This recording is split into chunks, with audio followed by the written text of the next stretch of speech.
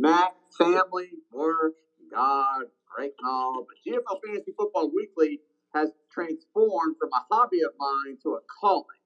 I haven't been this fired up since I found out I was unknowingly in a polygamous marriage, Matt.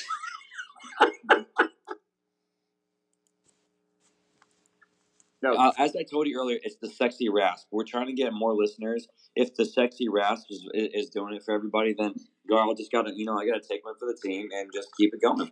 Okay. Well, Matt, our ratings were higher a couple months ago when you were sick. So maybe a direct correlation. We'll have to check. It's possible. It's possible, Gar. I mean, there's also our ratings were higher when you weren't getting laid either. So I don't know, correlation or not. So, oh man. I mean, downhill with the ratings, uphill in life, Let's go with that. In other ways too, I guess. I guess so. Yeah. I mean, everything's going up everything's going up in your world right now. Okay. So, that being said, no, it's a lot more than you celibate times, Matt. That's for sure.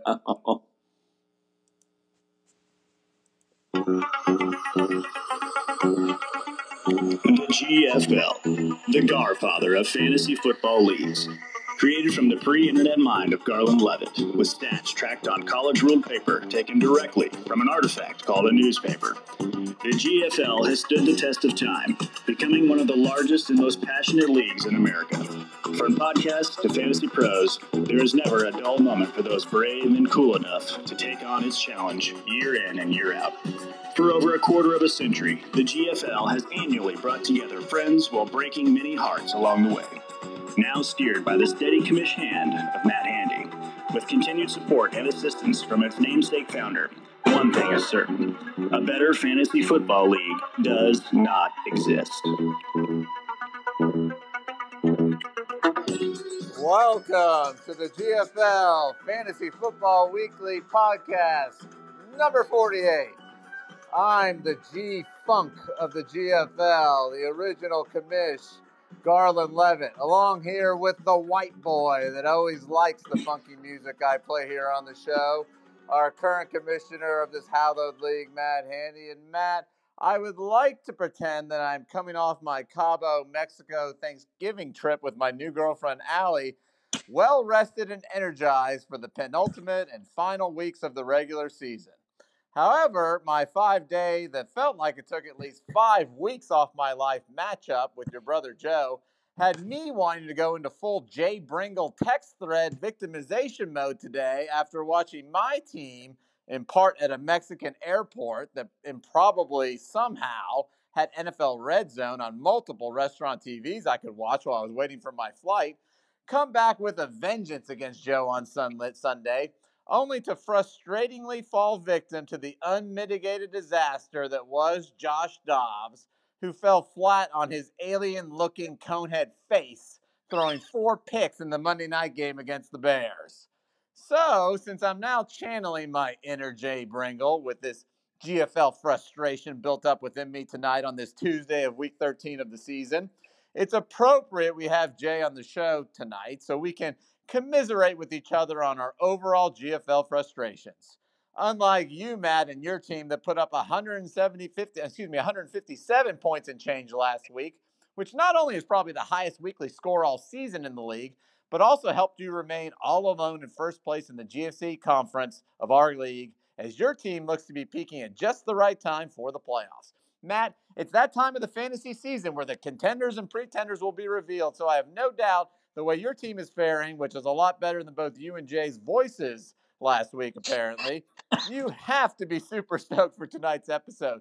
It's great to be with both you and Jay tonight, since I know you've been each dealing with some bad holiday season allergies that I will just call COVID, which had me worried a few days ago we might not be a go tonight, since you were both estimated as limited participants in our podcast practice reports just a few days ago.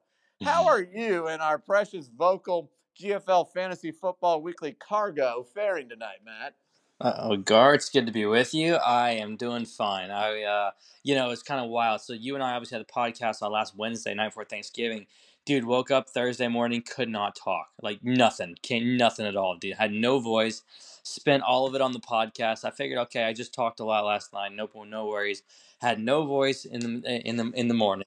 No Oh, come voice on, for me Matt. You were at after. least 70% off before, like a Thanksgiving sale before the podcast. So that You hour could listen. 26-minute record time took the other 30% off. So I listened to the podcast on the on Thanksgiving Day when I think it had been sent out or whatever it was. You could clearly hear my voice solid at the beginning and completely tail off towards the end of the podcast. Okay, I think I even had to say at one point, "Gar, I need to rest my voice. You take over," or something like that. I think I said Matt, you something know what like it's that. like? It's like Thanksgiving eating, right? You start off really strong, and then by your fourth trip to the buffet by 9 p.m., trying to finish the last football game, you just don't have anything left. I know, right? And so, yeah, it was. I didn't have any voice, man. I went over to my folks' house on Thanksgiving Day with my family, and I was trying to talk and doing what I could, man. But I was down in chicken stock and warm tea with lemon, and nothing worked, man. So it was a good holiday, but I couldn't. I mean, obviously, you know how much I enjoy talking. I think anyone's around me knows that. So it was really difficult for me not to be able to say anything, and I was trying to, man, but nothing was really working. So it is what it is. But voice is good today, man. Well, I Matt, think I since had you're a so cold. since you're so offensive and what usually comes out of your mouth, your family may have appreciated it. Yeah, I actually tone it down around them. To be honest with you, except if I'm around my dad. My dad and I've got the same humor, so he and I can kind of banter back and forth like that. And Joe actually chimes in too. Joe's really good at banter when it's us three. Like Joe can really kick in and do that. I don't know. Sometimes around others he doesn't do it so much, but Joe, when he's comfortable, man, Joe can hit it with the best of them. He really can. So, Well, let me ask um, you, since y'all were at Thanksgiving together, and I talked about my agony of going through this 5 day that felt like 5 week process of, it's almost like dying, right? You have some yeah. hope, you come out of it, then you go back down. I mean, did he intimate you being the CIA time travel operative, Project Pegasus, the whole 9 yards? I mean, did he give any clue of what was going to happen with Josh Dobbs? I mean, did No, he seem like he knew? Joe played it close to the vest on this one. He was picking up his phone. You could tell he was checking his fantasy score because his mood got better or worse based on what was going on, right? I bet he was And only doing it in front of you just to play the part because he he probably already was knew it was going to happen. he was, and I think at some point in time I might have said, "Well, you already know what's going to happen, don't you?" I think I indicated something along those lines, and he played along with it. He's like, "Yeah, I've got it taken care of," but I, I knew it. you I know. knew it. I knew it. But he was, we were looking at the San Fran versus Seattle, right? San Fran versus Seattle game. We're looking at the kicker situation going on there, and then, I was actually following the games, not even for this league, because I have another league that I had a lot of guys going to Thanksgiving for, because I knew all my guys in this league were going on Sunday, so I was looking at that, and we were watching football for a good little while, man, because of But actually, the biggest communication we had was before we got together, because that's when the Lions were playing. They played the early game, and so that was when we were really hitting the text back and forth, and he was his state of emotions were just crazy. Like it was great at the start because Laporta and Goff had an early touchdown. Then they went like nothing for most of the game, and then his emotional state was all over the place during the He game. deserved the Brotherly Academy Award since we know he already knew what was going to happen. Very good. Absolutely, absolutely. That's very good of him to With, play along with that. Just for you, man. with What a selfless brother. Without a doubt. But all that being said, no, great holiday overall. Great weekend of football actually for our league, for just for NFL in general. We've got a really busy show, you and I, today because we've got Jay on finally. A lot of we tried to have Jay on probably 6-7 weeks ago, but just schedules never really worked out or anything like that. But now it's finally worked out, so we're excited to have him on. Of course, after last week's epic takedown of Jay, he's got his rebuttal all planned, so I cannot wait for this. I don't know anything about it, just like last week, don't know anything about it, but should be interesting to hear what he's got for us today. Going to go over some NFL stuff. I've got another revelations though. Last week we did the persecution or victimization of Jaysus. But there's another person that also likes to complain a lot as well about other teams. So we're gonna go over that as well. And then we've got obviously 2 weeks left in the season. A big playoff picture focus tonight as well. So it should be a lot of fun. It's going to be great, Matt. Just a couple things. I was listening to you you give your great monologue there yourself after my pre-prepared one. Very good job. You were talking about Thanksgiving, and I think as everyone who listens to the show knows, and just my friends, I snuck away to Cabo, Mexico for Thanksgiving. So I had a very your title of the podcast was a very GFL Thanksgiving. I had a very unthanksgiving Thanksgiving actually, flying in 80 degrees, beautiful beach weather. The resort we were at offered Thanksgiving, Matt. We passed on it. So it was almost like we were in a different world. It was so enjoyable until the Friday games. I was able to live with kind of the Thursday results, but when I had Conklin going, I had Moody going, we were literally taking a bus with about 15 other people to go on a catamaran to see one of the most beautiful most beautiful rock structures in the Pacific Ocean. It's called the Arch. Unbelievable. I mean, really, it's unbelievable, picturesque. I'll show you some pictures sometime. Sure. I'm there. I'm holding hands with my girlfriend. And what am I doing, Matt? I'm checking to see if Conklin can get me 8 or 9 points. Literally, I wanted him to get another catch or two. So this is kind of how I spent my Thanksgiving. Avoiding Thanksgiving, but all about the GFL.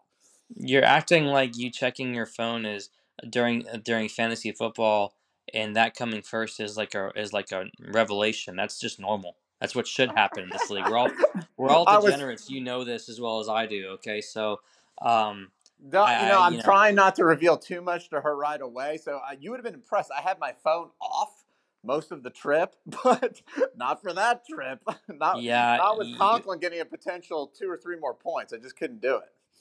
We always have the mantra of this league. It's GFL God family. You know what I mean? So it needs to. If people don't understand that, then I question the long term prospects of this relationship. And I like it how you didn't mention country because, like I said, I wasn't even thinking about Thanksgiving. That's for sure.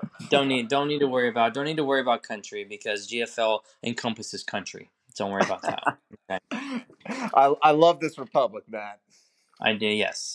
If we could secede and just have the GFL as a nation, that would be even better. That would be the coup de grace of the league. If we could secede and just have the GFL as its own nation, right?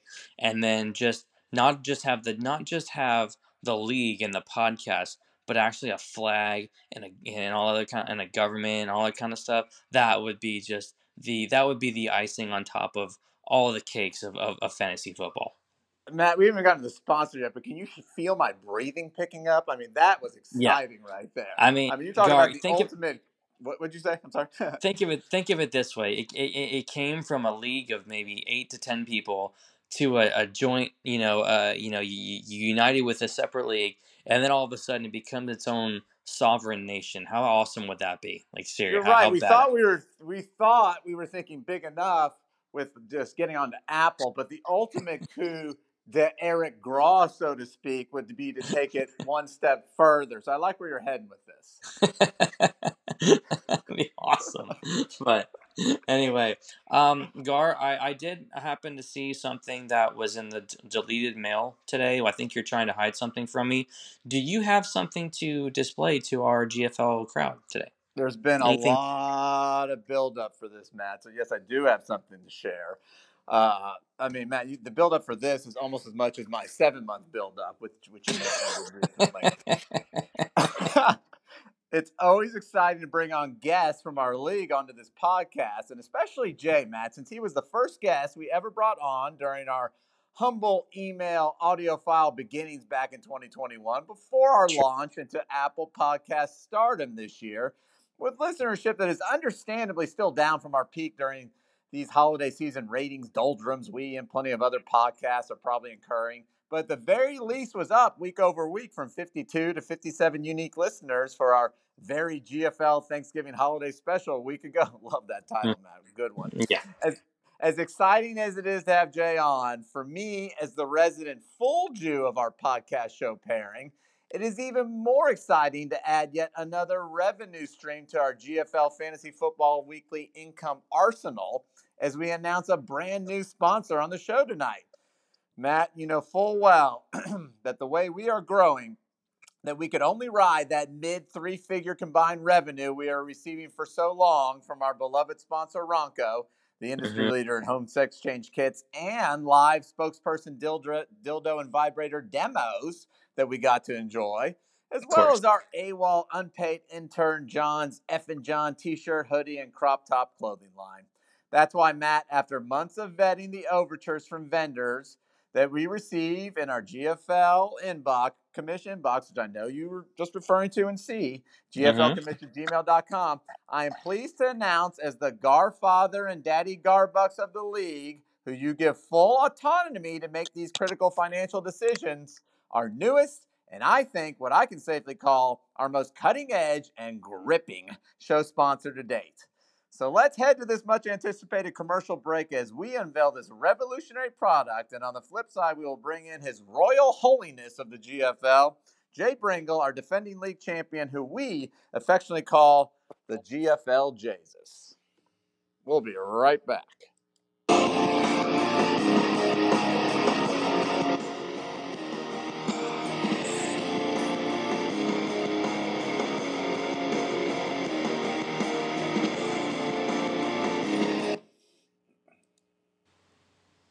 Jack, you're almost there. Just a little deeper. I'm dark, but my engines are pulsing. Gotta release the buildup before I overheat. Do it, Jack. You're in complete control.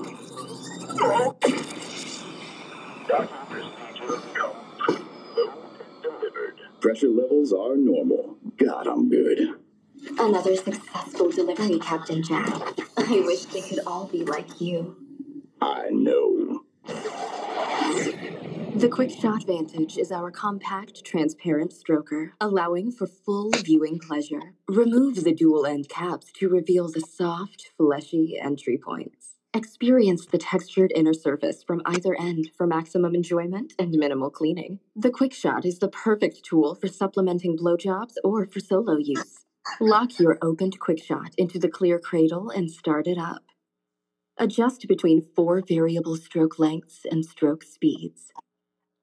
If you want a more focused feel, then shorten the stroke length and toggle through the 3 pleasure zones. The smartphone mount provides hands-free viewing. At full charge, your sessions can run for as long as 60 minutes. Jesus Christ, Jesus Christ, for your one have you sacrificed. Jesus Christ, superstar, do you think you're what they say you are? And we are back on this week's GFL Fantasy Football Weekly podcast. But Matt, before we bring on the Jesus Christ superstar to grace us and preach his GFL word, I need to discuss with you and take your pulse on our newest sponsor. And we will get Jaysus' opinion on this as well, since I feel like this is certainly a product that all his GFL disciples can get wholly into, if you know what I mean. Now, I know what you were instinctively thinking, Matt, that this Quick Shot Fleshlight could be perceived as a Ronco competitor, but you will be happy to know that I did do this deal the responsible way, and before I signed on the dotted line with Quick Shot, cleared the venture with our dildo and vibrator Ronco rep friends Alex and Morgan, who gave us their full blessing on this massive opportunity for the show and assured me that Ronco had no desire to make a foray into the saturated fleshlight market. To me, Matt, this entire product concept piqued my interest from the start, so I'm going to go over how this happened. And with the full blessing from my girlfriend, Allie, who graciously volunteered to observe and assist in both the assembly and testing of this innovative product with me, I can honestly say this fleshlight put all 10 of the other ones I used when I was 11 and 12 years old to complete shame. Apparently, Matt, fleshlight technology has come a long way since I last partook in it in the early 90s, because those 4-speed adjustable stroke lengths and stroke speed features it comes with took me to heights neither me or Allie had ever seen before. Matt, you'll be happy to know I spent about a minute total trying out all 8 settings to fruition, which Allie agreed was good for me. And I can assure you, Jay, and the rest of the league and audience that this Quick Shot Fleshlight would be a real game changer for your bedroom life as well. Pretty good spokesperson, huh? The tens and tens of new dollars coming in each month are nice and all, of course, but more importantly, what a coup for us, the league, and the show to get in on the ground floor with an emerging company like QuickShot. Are you as satisfied as I am with our newest sponsor, Matt? Gar, you don't act for 1 second like this is something new. You've been using this since your fucking 7-month celibacy, so don't give me that crap. Okay, that's number one. You don't believe my hiatus? Secondly, congratulations! It only took you 20 minutes to hit your alley quota of four mentions minimum in the podcast. So now you've hit that for the entire podcast. It's So always a safe over congratulations. bet. You know that. It's always a safe Congratulations, you hit your 4. Okay, already. I'm impressed. Last but not least, it mentioned it could I want to make sure I understand. It mentioned it could replace or simulate or replace blowjobs. Is that correct? Did I hear that properly or no? Absolutely, absolutely. And what a marketing hook that is. And they said that sessions can last up to 60 minutes. Is that correct as well? Yeah, I mean, I thought I heard 60 seconds, but I mean, if that's what you're saying, yeah. I mean, it definitely didn't for me. I just want to know who's ever received a 60-minute blowjob. I mean, I want to meet that guy. Really, man, that sounds really painful. want to meet that. I mean, it sounds like it'd be teeth marks involved. I mean, I just don't think that. Actually, I want to meet the woman who has that kind of wherewithal for 60 minutes. That's what I want. That's who I want to meet. All right, so good for her if that's the case. All right, I mean, hell, what?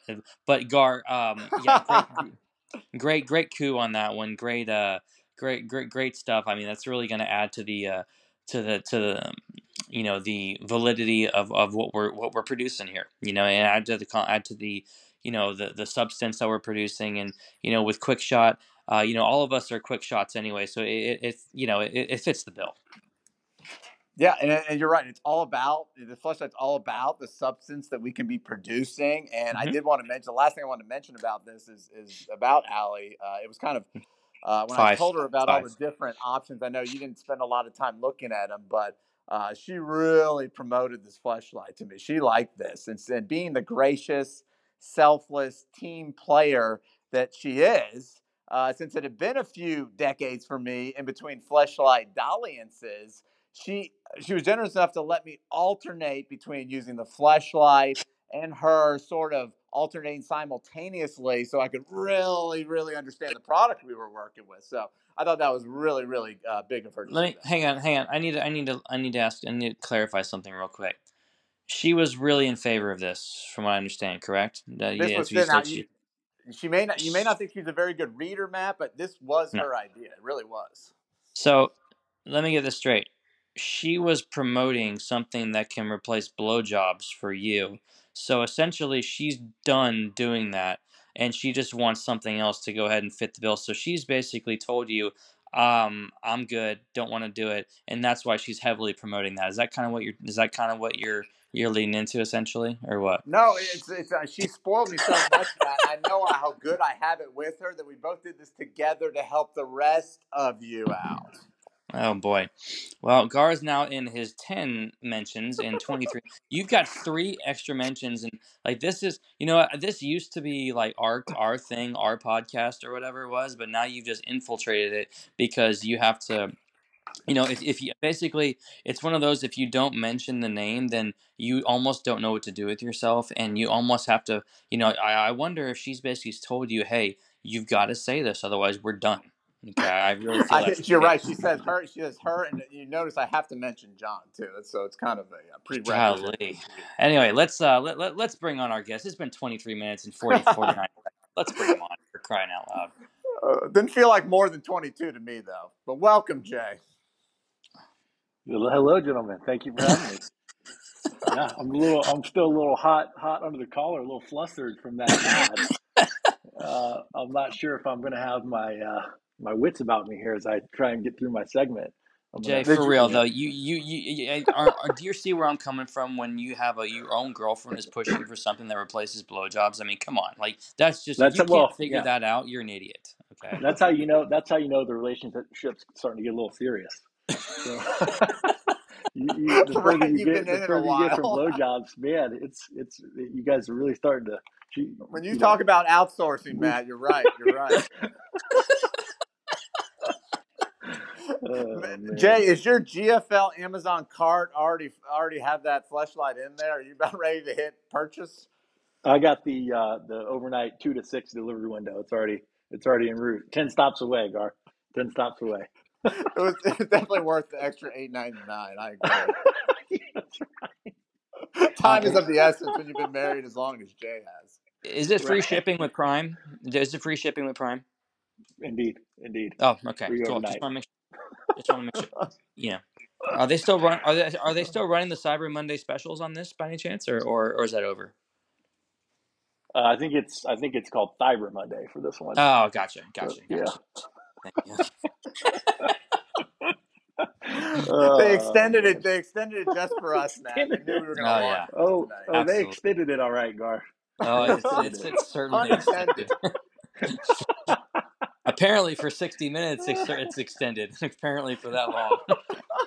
Oh man. Oh man.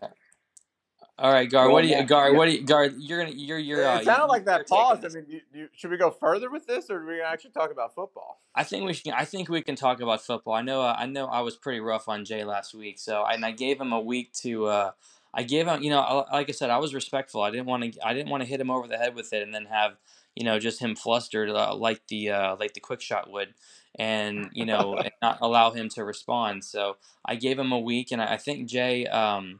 I know Jay had. We always bring someone on here to do a special segment. I think Jay, your rebuttal, I believe, is your special segment for tonight. So let me, Gar, do you have anything to say or to play before we do this, or are we all set?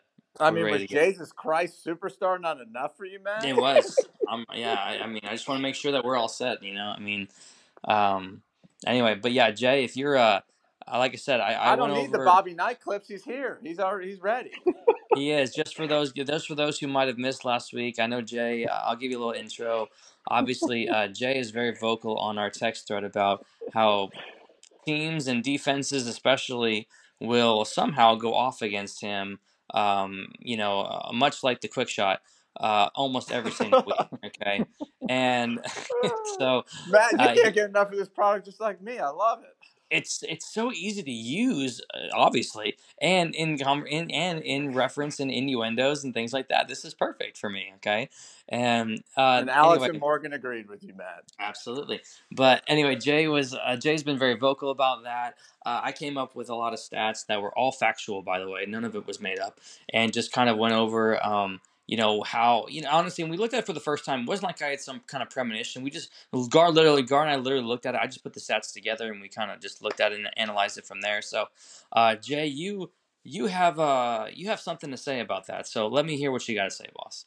Oh yeah, thanks. So I listened very closely to Commissioner Fauci's report last week, And Jay, and Jay, real quick, I meant to say this a few minutes ago. We released this podcast, okay, onto the text thread, and that was the quickest 45 minutes. That only took 23 minutes I've ever seen of you to actually get to your part. So, did you listen to us on 2.5 or 3 times speed?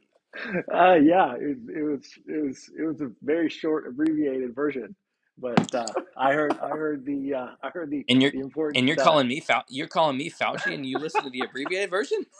Well, I'm just saying. Listen, you gerrymandered you gerrymandered the stats so effectively that you could get a pro America anti crime conservative elected in Portland, Oregon. That's how good you were at gerrymandering the stats that you used. So That what I sounds like did, an insult and a compliment all in one. So I'm going to take it as a thank you on that one. Okay. so what It I did, sounds like that Matt was into his version of the stats. Jay, is that what you're saying? There's another side to these indeed, stats. yes, there's the truth. The vaccine's going to work, and then there's the alternate truth, which is what I will present to you now, the simplified version. So what I did to counterbalance this is I took the last 5 years, because that was the sample size that Matt used. I Fair. took the last 5 years. I went back team by team of all 18 teams that are in the league and Mm-hmm. did the um, point per game average against. So the average points per game against. for all 18 managers in the league today, and rank them. So this is, in my opinion, the truest, simplest indicator of luck, meaning the average points per game that the opposition scores against you. So I'm going to start. But Matt, with, Jay, I want to just yeah, interrupt you real quick. So before you start, this is really good what you're doing, because to me, Mm-hmm. it seems like how Matt does it is Matt. I love the way you do it, and I love the way Jay's doing it. But I'm just gonna make the distinction for people out there. Matt likes to do, and I love it because it's the way the game's evolving. It's the way fantasy sports evolve. He likes to look at the advanced analytical analysis, indeed. and then what Jay's doing. That's kind of like the mRNA vaccine. But what Jay's giving us with stats is kind of the more traditional, already on the market, Nobel Prize winning hydroxychloroquine look at the same stats. So, I mean, let's compare and contrast, fellas. I mean, Jay is giving you Jay. I'm giving you the COVID version, right? Jay's just giving you the cold and flu one. Is all he's doing. Okay, that's really how Over it's. the counter version that could be just Yeah. as effective, Matt. So. Oh man. All right, so let's dive into these. So I think what I'll do, I'm gonna go luckiest to least luckiest, meaning Okay. the team with the lowest average points per game. So we'll go from there up to the least lucky, and we'll figure out where I slide in there and whether or not there's Now, any truth now, to Jay, my let me claim. ask you let me ask you something real quick. Are you splitting it up year by year? Or is it cumulative over 5 years? This How is did a you do? cumulative Got it. 5-year total Okay. point per game average. Now, there are Okay. obviously some commissioners in the league who are not in some of those years, so their total points were divided by the number of games that they played. Fair. So, That's fine. for That works. example, Yeah, Trent's been in for some of the 3 years. managers. Okay, Yeah, good. right. That's Yeah. fair. So some of these are smaller sample size, and you'll see. I think that there's some numbers that are skewed in there because. Well, let's dive in, and I'll explain here. So first, I'd be curious to get your guys' prediction on who do you think over the last 5 years, who is the luckiest commissioner or the luckiest team as far as fewest points against? Well, I mean, I think you just gave it away. I think I'm probably up there, to be honest with you. Okay, with that. In terms of conceding, I I know for a fact. I think it was maybe 2020 or 2021. I didn't score many points, but I didn't have many people score points against me. I think I got in the playoffs that year, something like that. So I know, or maybe that was. I don't know. That might have been prior to 2019. I'm not really sure, but I think I'm probably. I don't know if I'm top 5, but I'd probably be top 8 is what I would probably say for myself. All Yeah, right. I would. I'm going to throw out a few, Jay. I think Matt. I do think myself would be pretty lucky. And I would say also, I will just guess a kind of random, but I will say Lane too. Okay, interesting. I think the luckiest might be the most fitting. So the luckiest person. Troy also. Troy, I'll have him Okay, as the that's fourth. a good one. That's a good Yeah. one. That's a good one. But interestingly, the luckiest manager, fewest points per game against over the last 5 years is the Packers, Brian. So Wow. and how perfect is that? That the rest of the league It's has lined beautiful. up.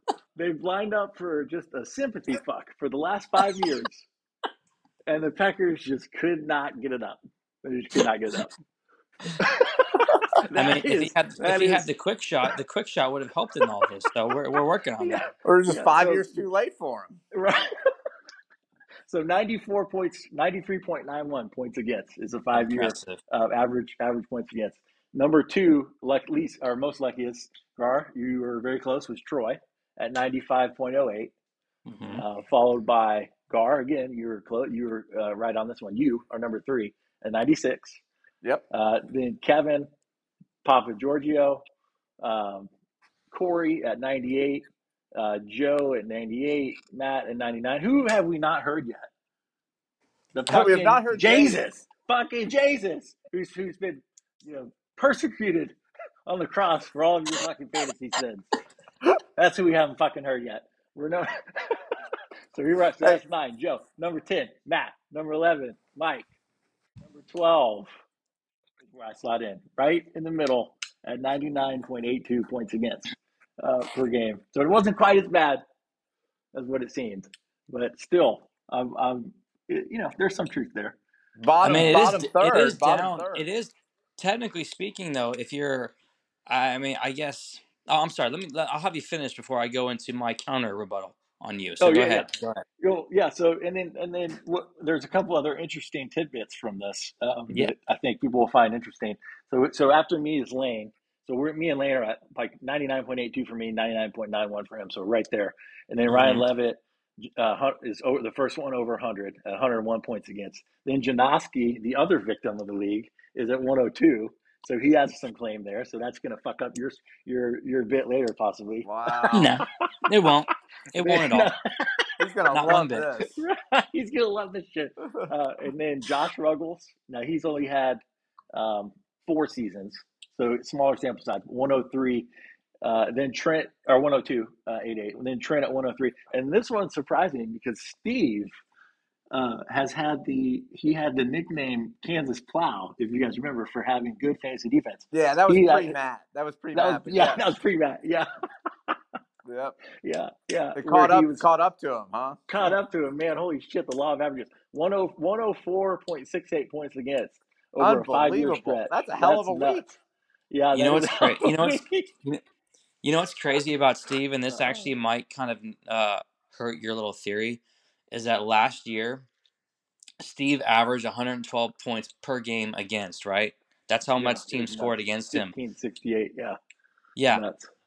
Yeah, He was 8-6 and won the conference last season. Okay, won the yeah, pretty GFC nuts. last season. Yeah, Wow. So Yeah. yeah, pretty wild. I mean, good for Steve. He did score 15-12. So obviously, my assumption is there's probably had a few games where some teams score like 160 on him like 2 or 3 times. That's my guess. But anyway, go on, Jay. Hey, I'm enjoying what you're putting out right now. Go on, keep yeah, going. and then the least lucky, small sample size, is Kurt at 106 points against in Yeah, in very small sample 25 size. games. Yeah, Yeah. so I think that'll even out. Of course, now when Kurt plays me, he puts up 130, of course. But To mitigate and your then, 128. yes, yes, of course. I can't fucking win unless I put up 115 plus. And when I do put up 115, at least 3 of those fucking games, the other team's gonna put up 130.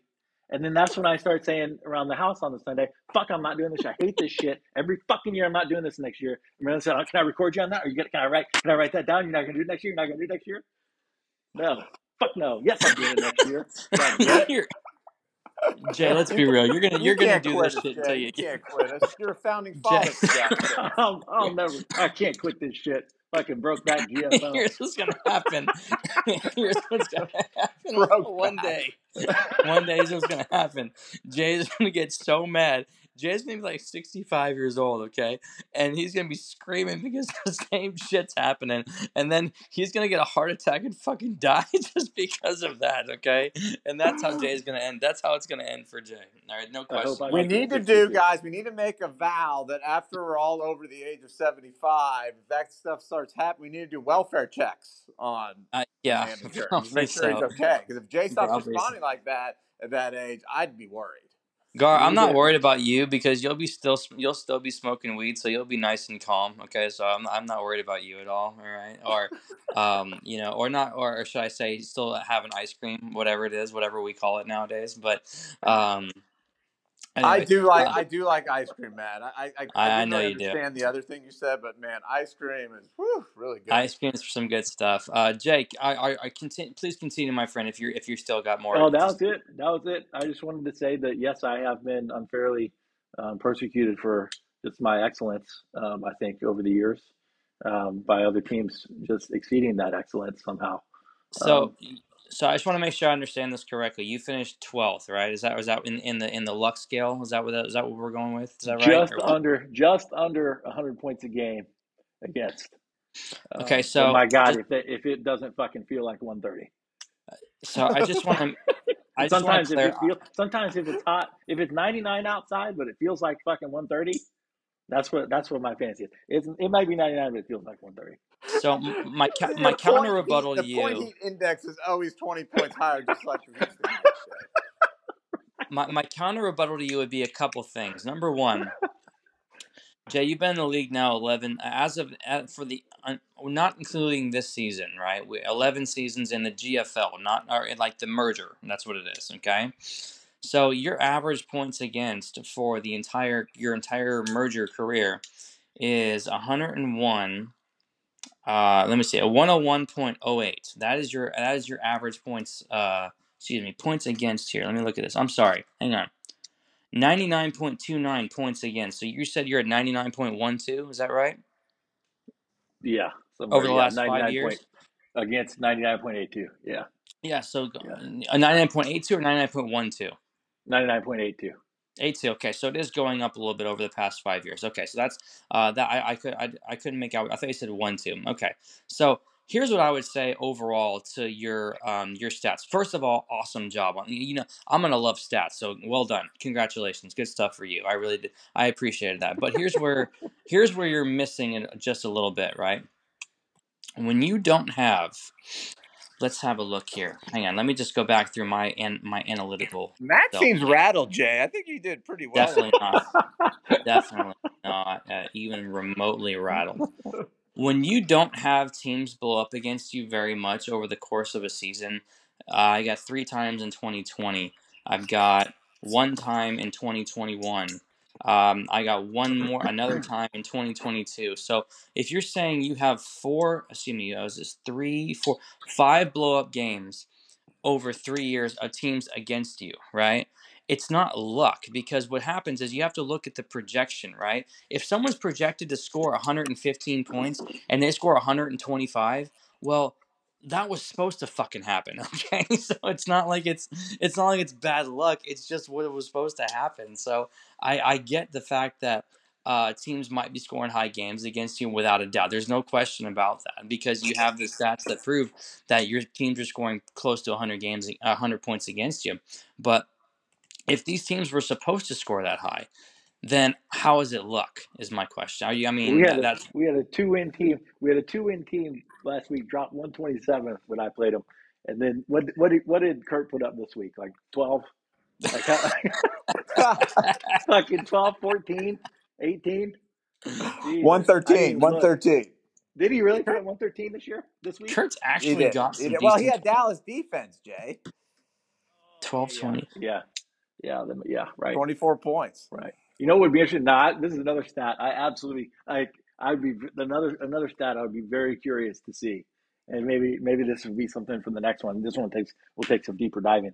I would love to see the people who lead over the last 5 years. We could do the same slide. Who have the most losses when they've scored over 100 points? I would guarantee you, I would be at the top of that list. You know what? I actually considered having one of those bad beats section where like you put up a certain I think my threshold was going to be 108 or 10 something like that, right? Because like 105 or 108 is a pretty damn good week, right? I was going to have a section of the one I put to you of a bad beat section, like how many bad beats did you have when you put up 105? I just didn't do it. That's also I was actually considering that. And I can do it. That wouldn't take long for me to figure out. It really wouldn't. Yeah. That would be another good But indicator. I'm still gonna hold on to the fact that first off, like I said, love the stats, love the analysis, love all that kind of stuff. But I'm gonna go over. I'm gonna stick with obviously because it's my facts, not yours. I'm gonna stick with my the fact that There's that entitlement, Jay. There God. it is. absolutely, There it absolutely. is. I'm gonna stick with COVID, not cold.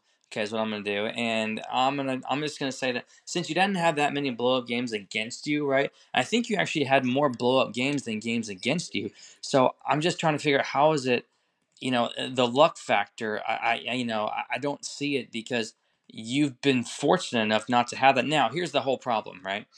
Is you probably first off you draft good teams is what it is, right? So your blow up games um, may not have as you might not have as many because if your projected points are like 110, well, you're gonna have to score 125 to have a blow up week. So that doesn't always happen, right? So there's there's that context. But you're also playing the GFC has been notoriously pretty strong over the last 3 or 4 years, and now we got our ass kicked in against the VFC non-conference wise, but we've been beating each other up a lot. So our projected points has been higher too. So that's maybe another thing as well, but if you don't have those blow up games, then that's kind of all. If you don't have it against you, I have to. The luck part is really tough to kind of get. Is really tough for me to see. You know what I mean? Just because it looks like you're luckier that someone doesn't blow up against you as opposed to anything else. Is what it looks like based on these stats. But It sounds like like, I guys, said, what we need is more research and more time put into this. I mean, what we Yes, need is, indeed. I think we need. I mean, I think and what we what need to. matters? Because if we're going to have a true republic, Matt, we have to understand ourselves, So I think Well, this calls for a deeper dive. I think what actually is important is that I go ahead and get another booster to this stats page, and then that Jay adds his own booster to his stats page, and then I continue to add boosters and more boosters and more boosters until we've just got it all figured out. At that point, the stats page can handle what it can handle. And that's what we'll do. Okay, Yeah, we'll and continue people with the may not booster. want them, Matt, but we're going to keep giving those boosters, really, whether they like it or not. Whether they like it or not, and we're going to require that people listen to these boosters, okay? And if they listen to it and believe our boost and believe what we're throwing out there, then you know what? Good for us. If they Okay. want to be part of the People's Republic of the GFL, they'll listen, Matt. They'll listen. All right, guys. That being said, Uh, Jay, well done, man. Let's get into some NFL stuff, guys. I got about 4 different questions here. Really kind of want to go over a couple talking points from the NFL over the past week, maybe past couple of weeks. But we're gonna kind of do it. It might be first take style, it might not be, but definitely want to get your opinions and your thoughts on these. So I'll pose the question, Jay. I'll have you answer first. Gar, you can kind of come in after that once Jay's done. All right. Now, Matt, these questions, Jay, and you've probably heard them before, they're so thought-provoking. Can you go to Jay first? I need to take a quick ice cream break, and then I'll be ready because I know I'm going to have to think for this. Gar, make sure it's the green mint chocolate chip one for us. Okay, let's go Oh, ahead and it's, make sure. it's the only one I eat these days. Without a doubt, without a doubt. You know me well. It's the organic, please, organic as well. All right. Grass fed. Yeah, grass. All right. First question here, guys. The Lions, pretty bad week against Packers on Thanksgiving. Didn't really expect them to. Honestly, they kind of got their ass kicked, to be honest with you. But Jared Goff's got 6 turnovers last 2 games. The offensive line has allowed 12 QB hurries, 3 sacks, and 27 pressures. I think that was just against Green Bay.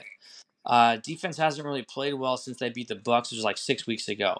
I said on the show last week that the Lions matched up better against the Eagles than pretty much anybody because of their offense and things like that. But I think we're kind of seeing the return of the Jared Goff from the Rams right over the past couple of weeks. Offensive line isn't helping. Defense really isn't doing their job. The Lions have been really good for the most part throughout the season. They're 8-3, so it's kind of hard to really rip them too much. But is this just a bad game, or like a little midseason slump they're going through, or is this like a really bad overall sign for the Lions kind of moving forward? Go ahead, Jay. You can go first. oh yeah, that's a tough question. You need an ice cream break. Yeah, right. Yeah, I think the NFC is pretty open. There aren't any like real dominant teams other than the Eagles, unfortunately, which I hate, of course, with the stupid fucking play that they have. Yeah, I think the Lions are still one of the top teams in the NFC. It's an offense league. They got a bunch of weapons all over the place. Um, I would say they'll bounce back and end up being one of the final 4 at least on the NFC side. So I you're think the not biggest concerned. threat. Sorry, say again. I'm saying with Goff having 6 turnovers last 2 games and and the offensive line really kind of not helping him out. You're still not you're not totally concerned. You think kind of a little blip in the radar. Well, even elite quarterbacks can have rough stretches. I mean, shit. Josh Dobbs just threw 4 picks last night. It was just shocking to us all. Wow, I was Yeah. waiting So for it. so so Waiting for it for I mean, 48 minutes. elite QBs do have tough games or tough stretches. They'll bounce back. I think Yeah. Goff's fine. I think the Lions, they have a great they have a coach that's I like the coach. He's one of my 2 or 3 favorite coaches in the NFL. I would say. Mm-hmm. So that helps. I think they'll bounce back. I think Goff's not a problem. He's a top. I mean, God, what is he? He's got to be like a top 8 QB now. Just maybe right below Dobbs, I would say at this point. So. And Matt, Dobbs is going to bounce back because he threw 4 picks last night. But Jay, I don't believe he had thrown 4 picks his entire career. Probably because he's only started like 7 games. Yeah.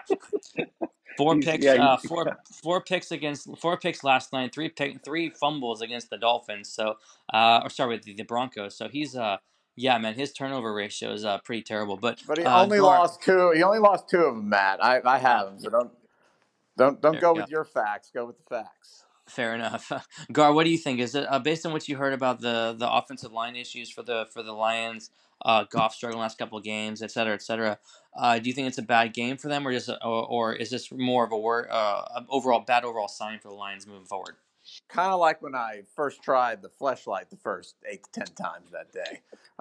Matt, I think you had a revelation. So I'm not this week. So I'm not going to put myself on repeat from last week. But yeah, I agree with Jay. I think the Lions are right there. But I think I'll just disagree with Jay just a little bit respectfully with Jaysus Christ Superstar. I believe the Eagles and the 49ers are head and shoulders above everyone. And then the Cowboys would be third. Then the Lions fourth. Now, again, like we talked about last week, and Jay's right about this. On any given week, all these teams could beat each other. I mean, the Eagles are 10-1, great, but how many close games have had? So many close games. So at least 4 or 5 really close ones. So it's a small margin in the NFL. Usually the better team wins, and I just think the Eagles and the 49ers are a bit above the Lions, the Cowboys, and then the Lions. Fair enough. All right, guys. Next question.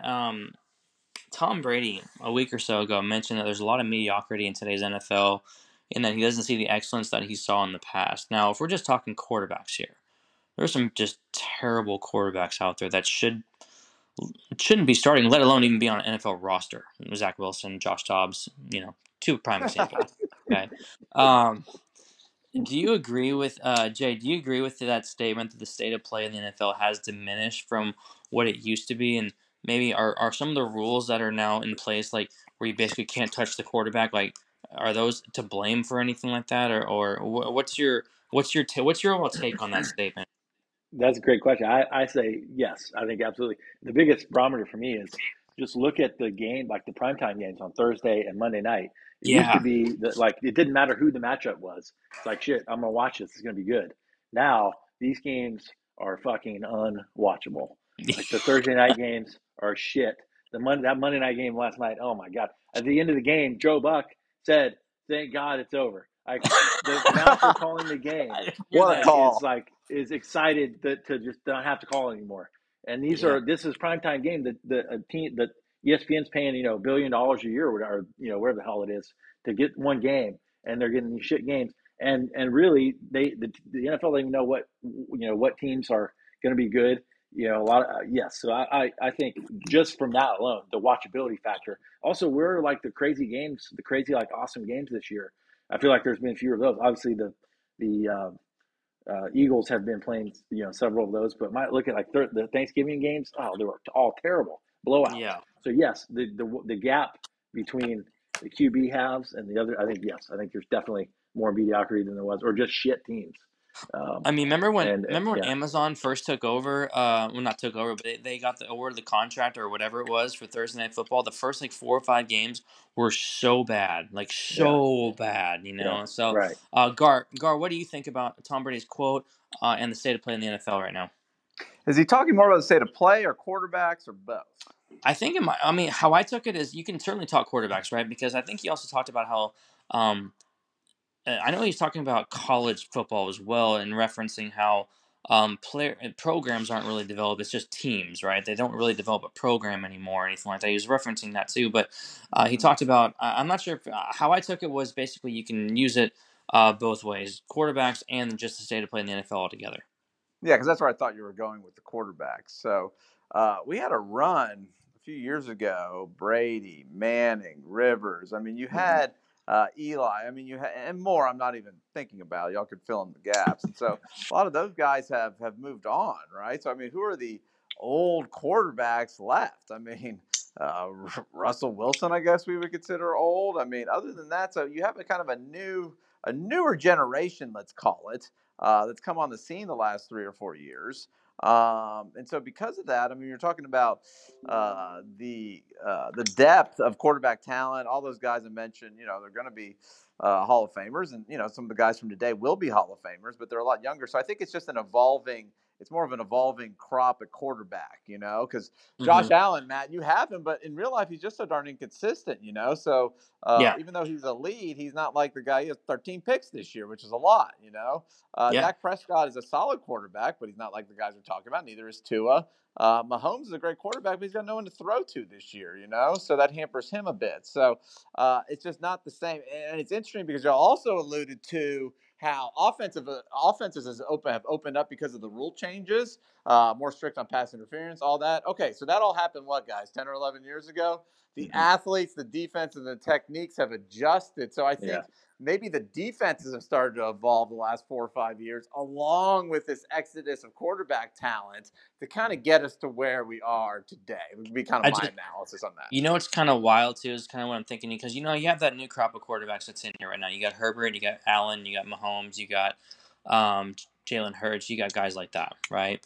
Can you imagine what it would be like if they played back in an era where you could actually hit the quarterback and not have to worry about it? You know what I mean? Like I just wonder what it would be like for them, if they actually had to worry about getting touched, and actually had to withstand the hits that guys, in early two like Donovan McNabb, Brady, those guys back then really had to withstand. It would just be interesting, to see how. But obviously, eras are different, and that's kind of, I mean, Gar, maybe we could have a fake NFL draft of who's the best quarterback with certain rules in place and things like that you can come up with and no one pay for it and see just for pride. Maybe we can do that. I've already written it down, Matt, on my to-do list, and you're talking about you're talking about all those quarterbacks, and yeah, I think a lot of Allen just takes so much punishment already, so he'd be in for a rough time. I really think the only quarterback guys durable enough to sustain that kind of pounding would be Tua for sure. No. Oh, man. You know what it is too, man. The other thing is like with these quarterback contracts now. Like by the time these guys get into their primes, where they're becoming good quarterbacks, they get this huge deal, which means that they can't build the team around them. So Yeah. the NFL needs that's really destroying, I think, some of these some of the caliber of play too. These QBs develop, they're in their prime years, and then they get paid so much, either from the team that drafted them or through free agency. Even the second, third tier guys who can't carry a team, that the team has so much cap on the QB that they can't build around them a solid roster. So then the whole team is shit, especially if the QB gets hurt or has a down year or isn't trending up the way that it used to. So the NFL needs to Agreed. do something about the contracts and QB contracts and how I don't know what the solution is, but that's something. Because Yeah. guys, with all these contracts, I mean, these teams are literally sticking a gun to these guys' heads and saying, "You must take $48 million a year instead of $28 million." And these guys have no choice; they have to do Right. it. And yeah, they are victims, and I feel bad for them. I mean, I do as well. I mean, obviously, Jay, if someone told me you have to take $48 million a year, well, no, I want to develop the team is what I want to do. Okay, that's what I want to do personally. Brady But did that to some degree. He took the happy Yeah. medium, like 20, 25. Right. Yeah. speaking of speaking of terrible quarterbacks, moving on to question 3, Justin Fields. Okay, so since he got Josh drafted, Dobbs. these are his stats since he got drafted. Okay, since his rookie season, he's 7-26. That's the worst among quarterbacks that are playing right now. He averages 162 passing yards per game. That's the worst in the NFL since 2021. He's been sacked 120 times, the second most. His completion percentage is 61%. Only Zach Wilson is worse than that. Okay. His only good stat is that his rushing yards are about 56 yards per game, which is second to Lamar. But I guess this is kind of a two-part question. One, is it really all his fault? Because the Bears have been freaking just awful. Okay. And two, should the Bears move on from Justin Fields after this? Go ahead, Jay. Yes. Yeah. Yes. And yes. Yes, it's his fault. Yes, they should move on.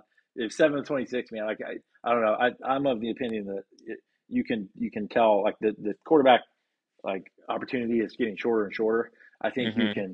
you can tell now. I would say within 8 games whether or not a guy is somebody who you should continue that season and then go into the next season with. Like right now, if I were the Panthers, I would pull the plug on Bryce Young. Clearly, the owner already has because he said they should have drafted C.J. Stroud in an interview today or something like that. So Oh, Yeah. wow. so it was so they're basically done, and I think that's the way to do this now because you can't you just can't throw away seasons with these guys. It kills the fan base.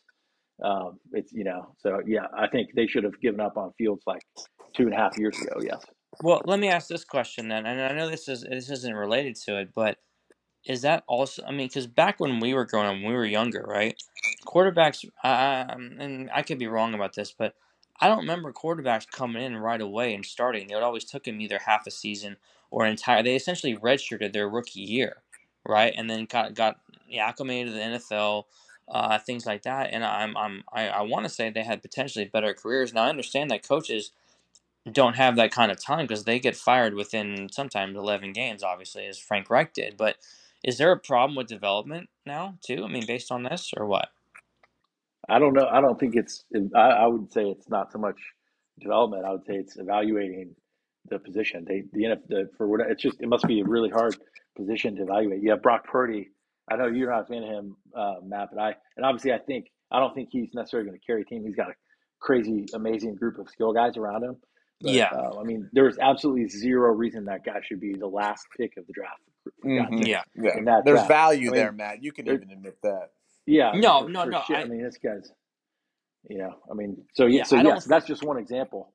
Um, Yeah, my thing about Purdy is I just don't think he's like this. Is a lot of it's based on last season. He's more of a his guys around him are so good.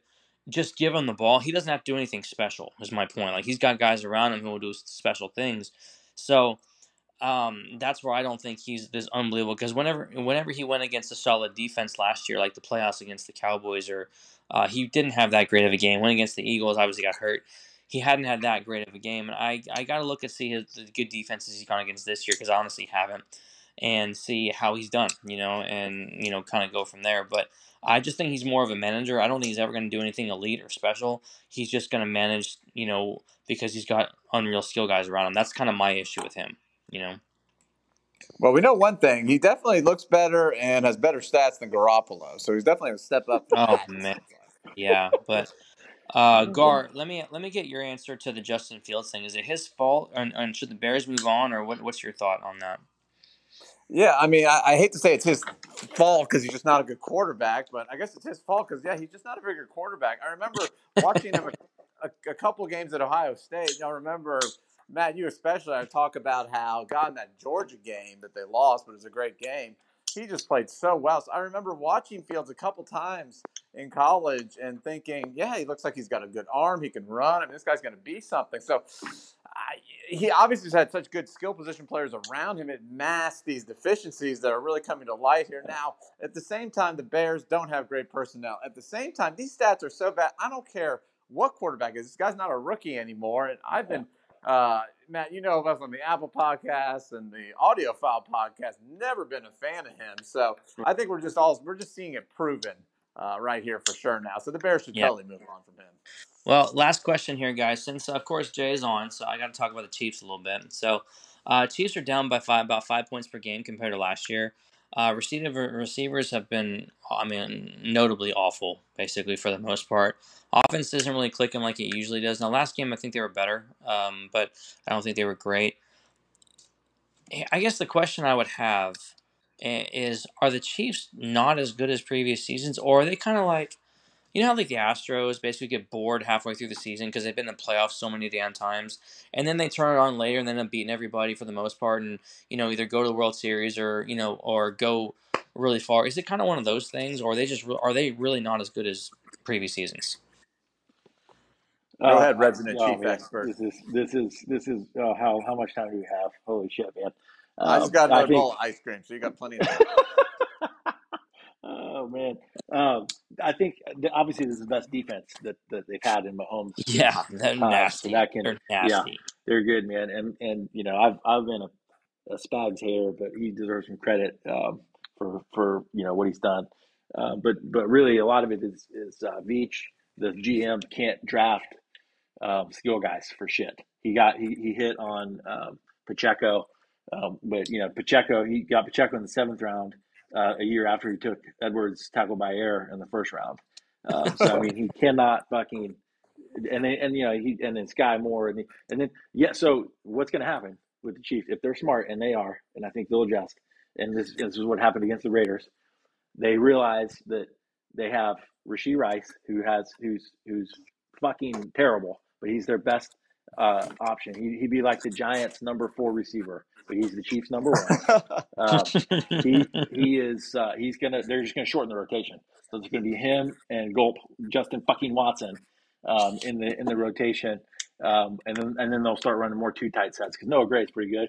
And then with the defense, it's going to be enough to get them back to the Super Bowl. And I think they're going to wipe their fucking ass with Hurts and his stupid fucking brotherly, butt fuck play or whatever the hell you want to call it.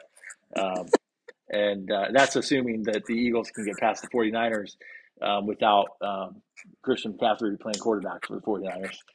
So Yeah, I remember that. hopefully, I'd love to see the 49ers. The Eagles they're good because they win, but man, they look so vulnerable at times, and they get all these fucking breaks, and that's going to end. They're not going to get the breaks forever.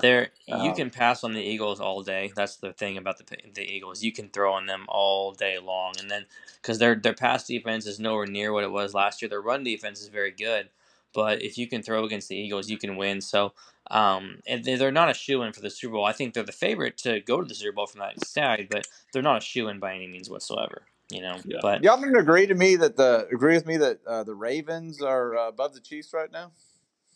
No, man. No. I oof, mean, Lamar no. hasn't even gotten hurt yet, dude. Fuck, he's going to go down for the year any week now, I guaranteed.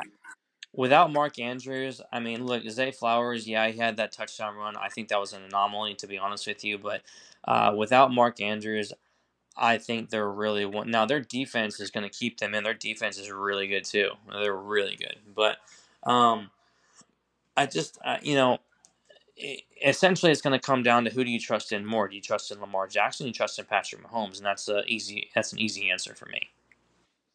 Yeah, I just can't believe y'all don't trust Lamar Jackson more the way you guys feel about him. Yeah, well, if he stays upright, man, I mean, he can beat anybody in one game if he's healthy.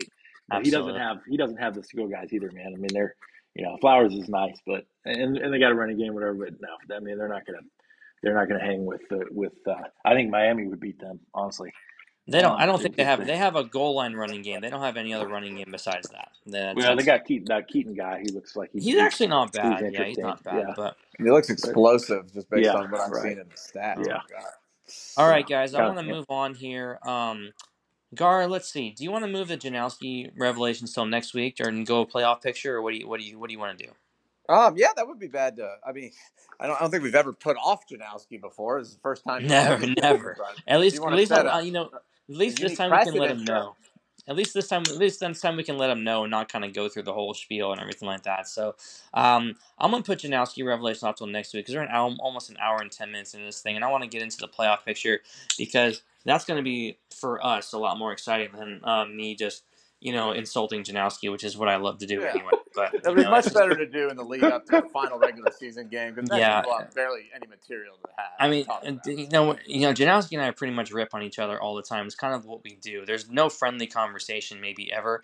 Our friendliest conversation comes the day of the draft, the couple days before, when we actually go over strategy and what we're thinking. He's a really good friend of mine, and I hope I'm a good friend of his. But we don't ever say anything nice about each other ever, And this would be more satisfying me, just like the quick shot would, as opposed to satisfying me. So I see. So on our text thread, when you congratulated him on his new son, it was not really him; it was more the son and his wife. You weren't really. Yeah, I get it now. Okay. Well, I thought that was really nice of you. I wasn't expecting that. See what I do, and when I just heart the picture, right? And that's kind of like a hey, congrats, but also go fuck yourself too at the same time. And it's one of those. No, I'm just kidding. No, the natural reaction to something like that, to a life event. No, very natural. I'm always pumped when people have kids, man. We all have kids. We all know how awesome they are and everything like that. So even when they piss us off, so I'm always pumped when people have kids. But wives are a different matter. Go on. Yeah, especially when you're in a polygamous marriage, but you're unaware of it, right, Gar? I keep playing that clip every week. That's my favorite line. That's Gar. Gar has gems like once a season, and that's Gar. That was Gar's gem by all means. That was. And then when Gar has the gems, he makes it like a broken record and just keeps playing it over and over and over again. Oh, he Joe Handy's the whole thing for sure, without a doubt.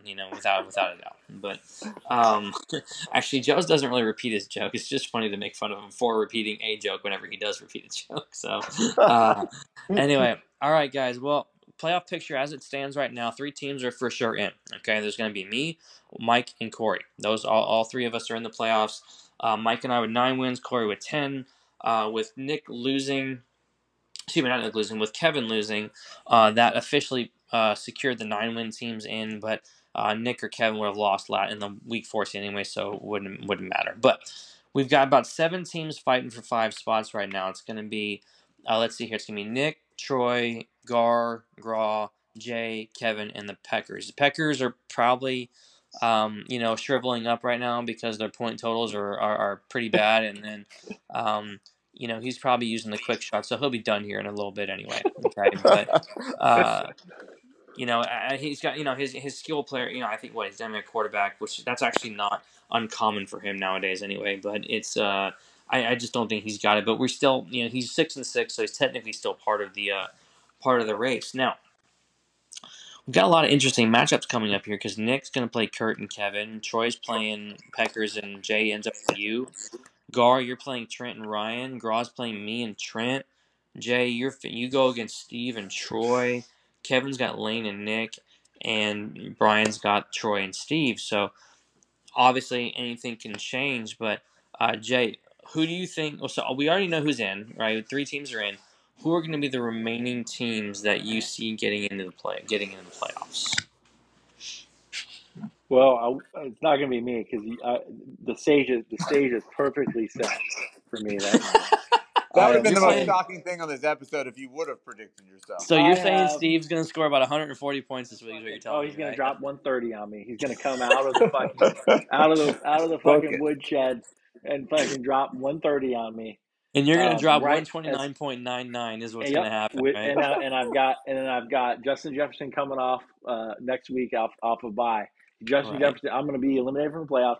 Justin Jefferson is going to get 40 points a week for the rest of the year. I would have destroyed everyone in the playoffs, but I couldn't get in because Steve dropped fucking 140 on me. Well, that's how this is going to play out for me.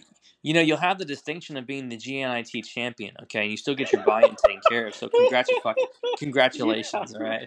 That's true. And I will battle to the. It sounds like you talked to Joe, Matt, before the episode even started to know all this, because that was pretty what he was saying.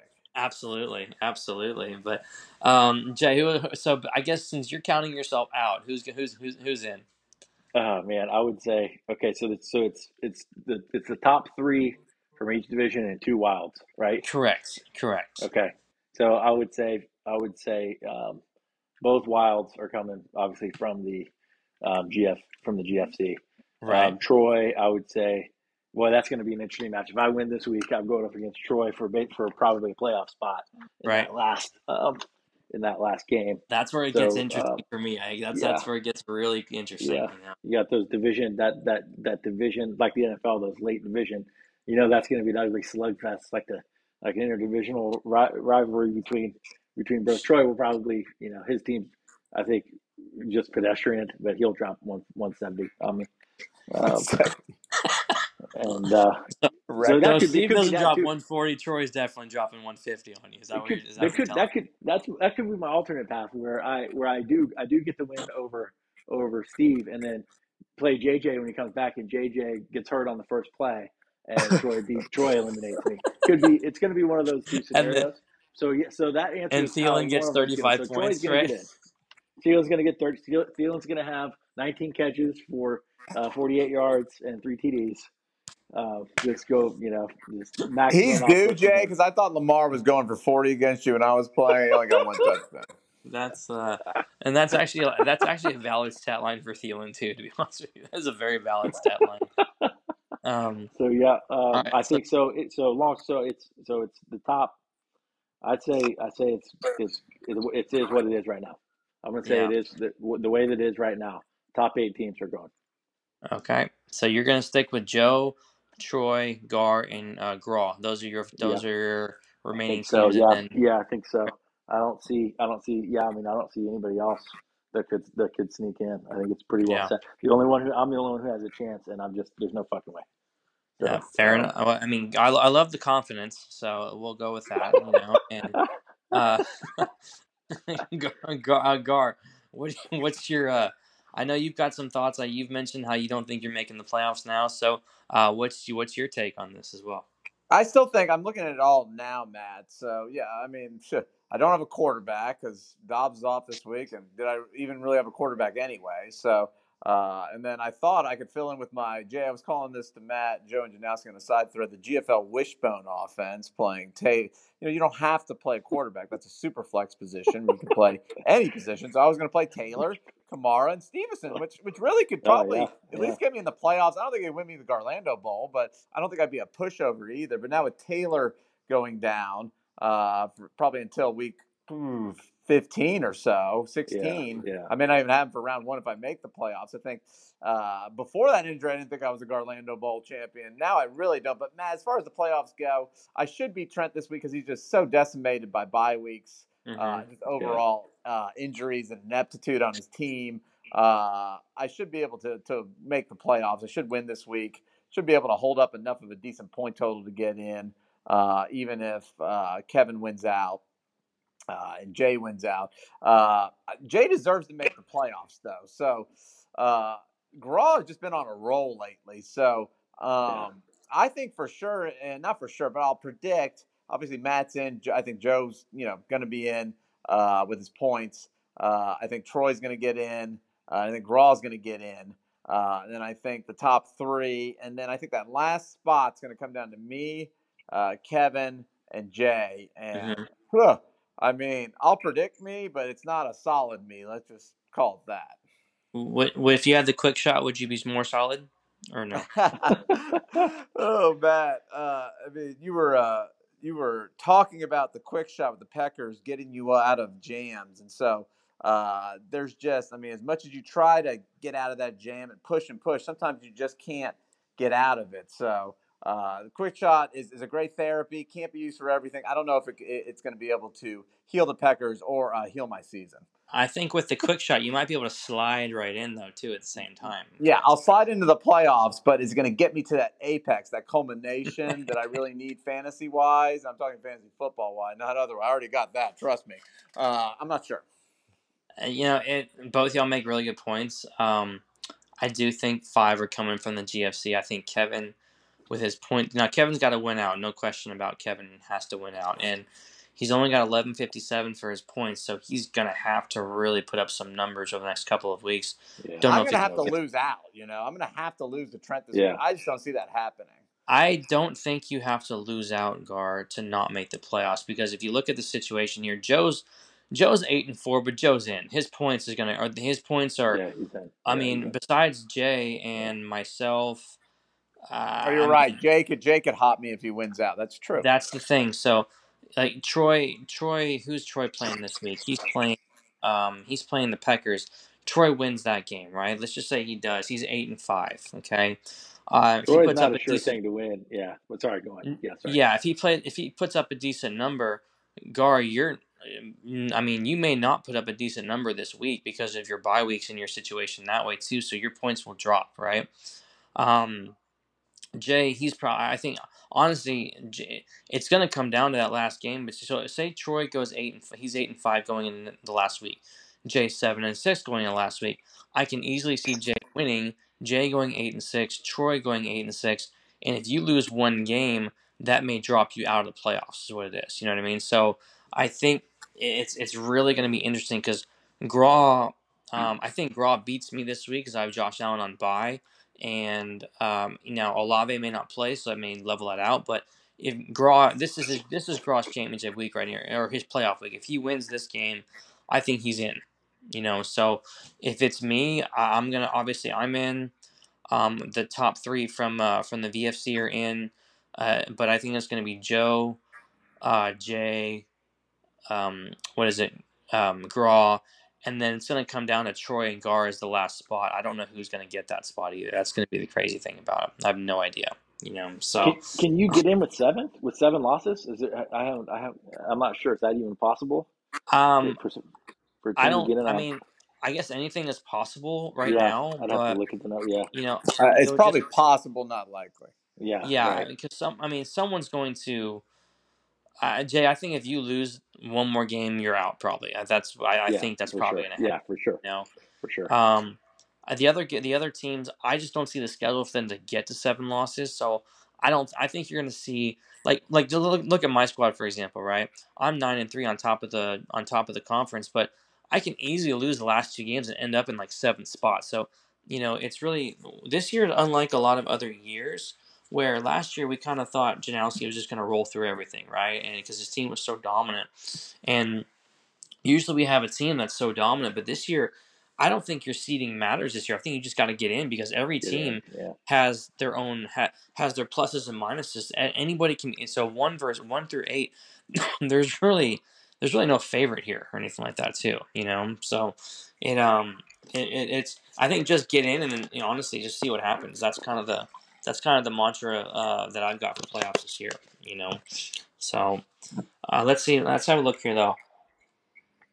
What I'm gonna look at here are some big games that we've got coming up this week, especially. Oh Okay. yeah, I was hoping we get to this, Matt, because we Yeah, have to these last couple weeks. we've got a four. I think we got 4 really big games this week. Okay.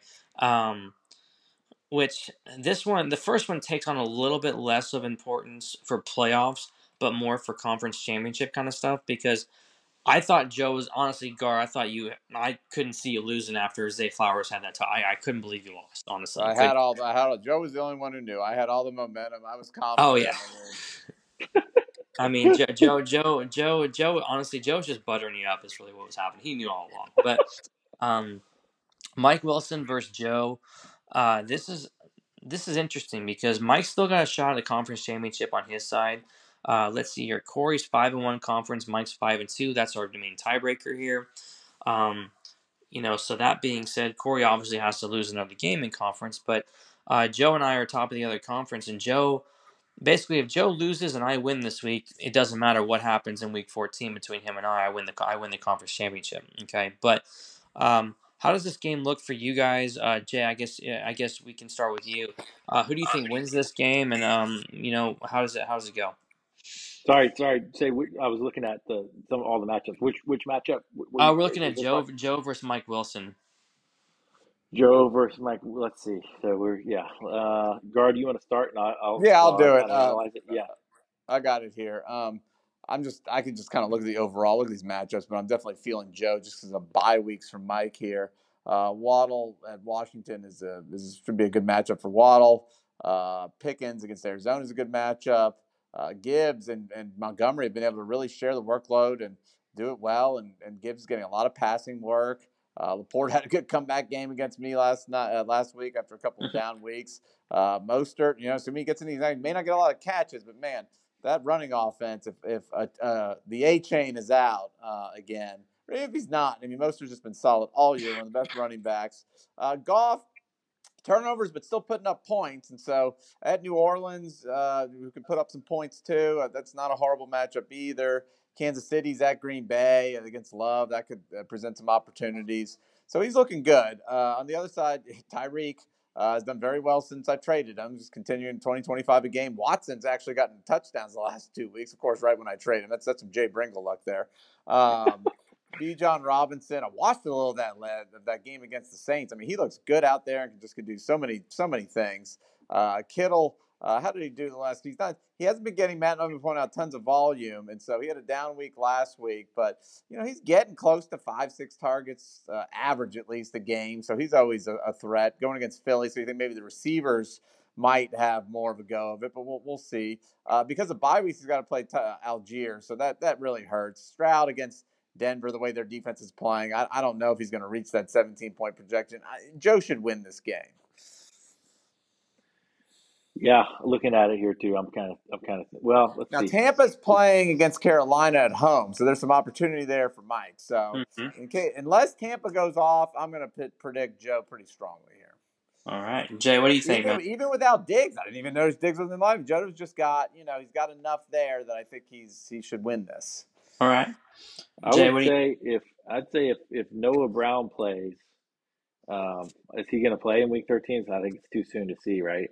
I don't If have he any plays, reports on it yet. if he plays to where he doesn't have to wear Mike doesn't have to play Algier, I think Mike has a real good shot at it just because he's Yeah, got that top end. Bijan is.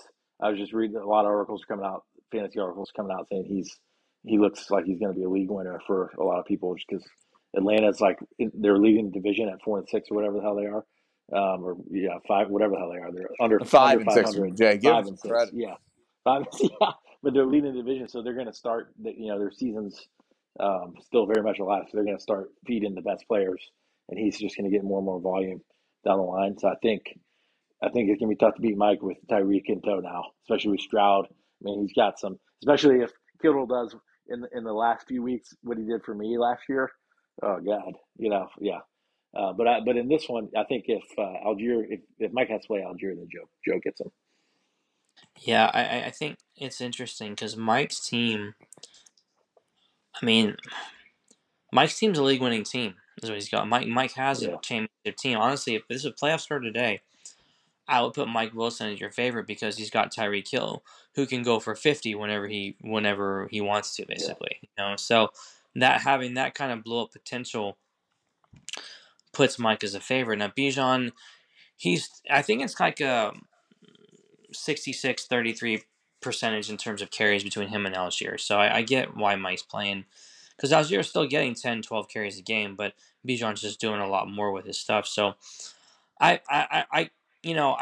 debating keeping Denver's defense this week because they've just been so good last few weeks, but it's hard to, we'll see if I haven't really made a decision on that yet, but I just think Joe's got a little bit too much firepower as well, so I'm going to pick, I think Joe wins this one. I don't think it's going to be a massive win or anything like that, but I do think Joe wins this one, but, you know, looks like Fantasy Pros is projecting Mike Wilson to win this one, which is interesting, even though Yahoo's basically calling it a wash right now. So we'll see how it goes, but I'm going to say Joe on this one for sure.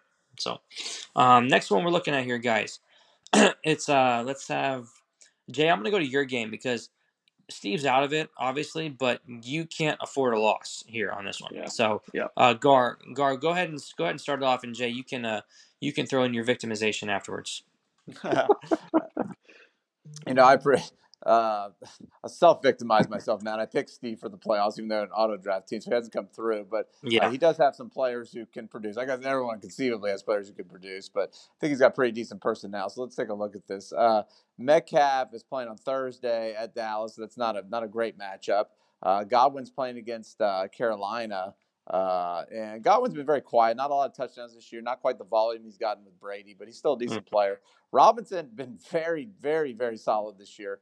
Going against Miami at home, so I wouldn't like that on the road. I'm okay with that more at home, especially since Howell can move the team. Even though Miami's got a good defense, Freiermuth had a great week last week, so maybe he's coming back on board. Yeah, So I'm okay with that. that pissed me off, dude. I was concerned I was gonna lose at one point because Fireman couldn't stop catching the fucking ball. It was just driving me nuts For the for a while. first time, really. Let's see if it's all year, man. He hadn't had a game like that. Yeah. Not even close. Hadn't had more than 4 targets all year and had 11 last week. So Yeah.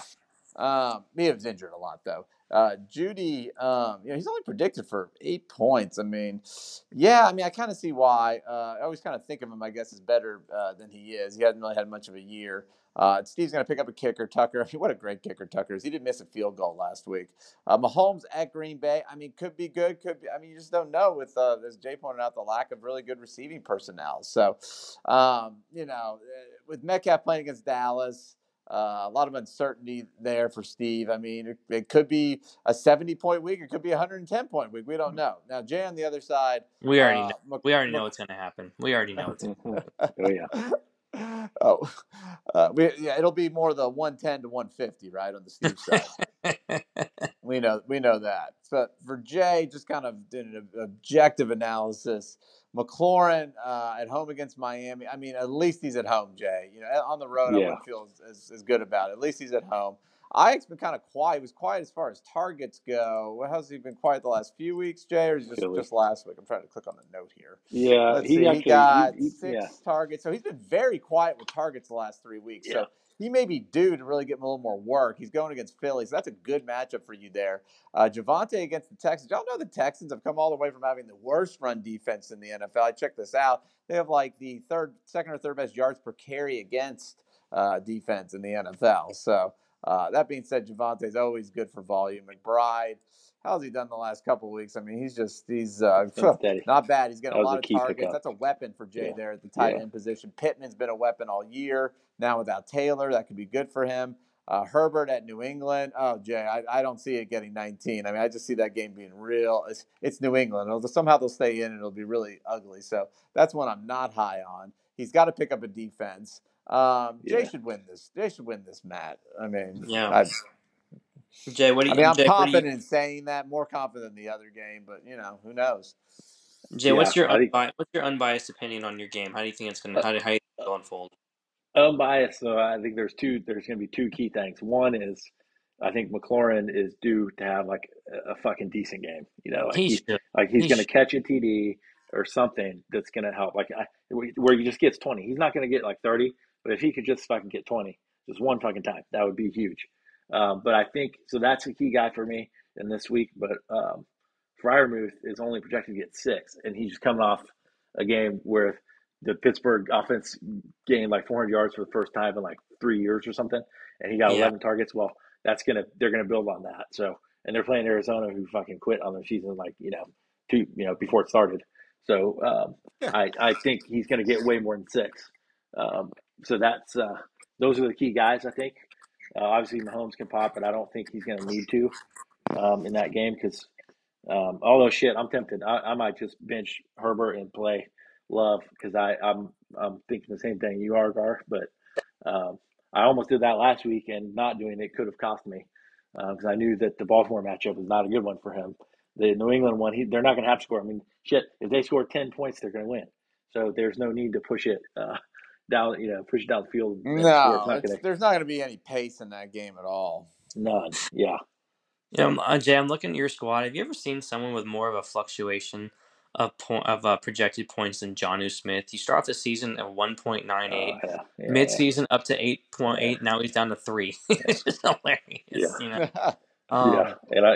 Right. I think Jay, you'll win this because I agree with you about McLaurin. He's due because over his last 6 games, last 7 games, he's got 66 targets. He's averaging close to 10 targets a game.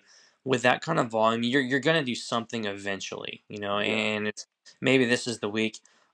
Philly's pass defense, as I mentioned earlier, is really pretty poor. So if Purdy can be pretty good, then you should be fine with that. And then the rest of it, I think you'll just fill in the pieces. To be honest with you, Here's where Steve's chance comes in. He's got DK needs to have a big game, obviously, but Brian Robinson didn't have a great game last week. But Miami's got a pretty good run defense, but can Brian Robinson do well against them is the case. If he does, and doing well doesn't mean you need to go for a whole bunch of yards, just maybe a couple goal line scores, and all of a sudden you're in business, So Steve has chances here because if Pittsburgh can move the ball with their tight end, then if Mahomes has a good game, if Freiermuth has a good game, then he gets a good game out of one or both DK and Robinson. All of a sudden, now we've got a game. But is that going to happen? I don't think so, to be honest with you. So I think Jay wins this one, sets up the Bringle Bowl for the playoffs. I think that's really what happens, in my opinion. Brian Robinson's a great X factor, like you were talking about, Matt. I'm looking at he's averaging 6 targets a game the last 3 games. He had games with 6 catches and 7 catches. So he's definitely become more multi-dimensional this year. Yeah. We saw that right away. Week 1, he didn't have many targets, but he got a touchdown. We were kind of laughing about that. But no,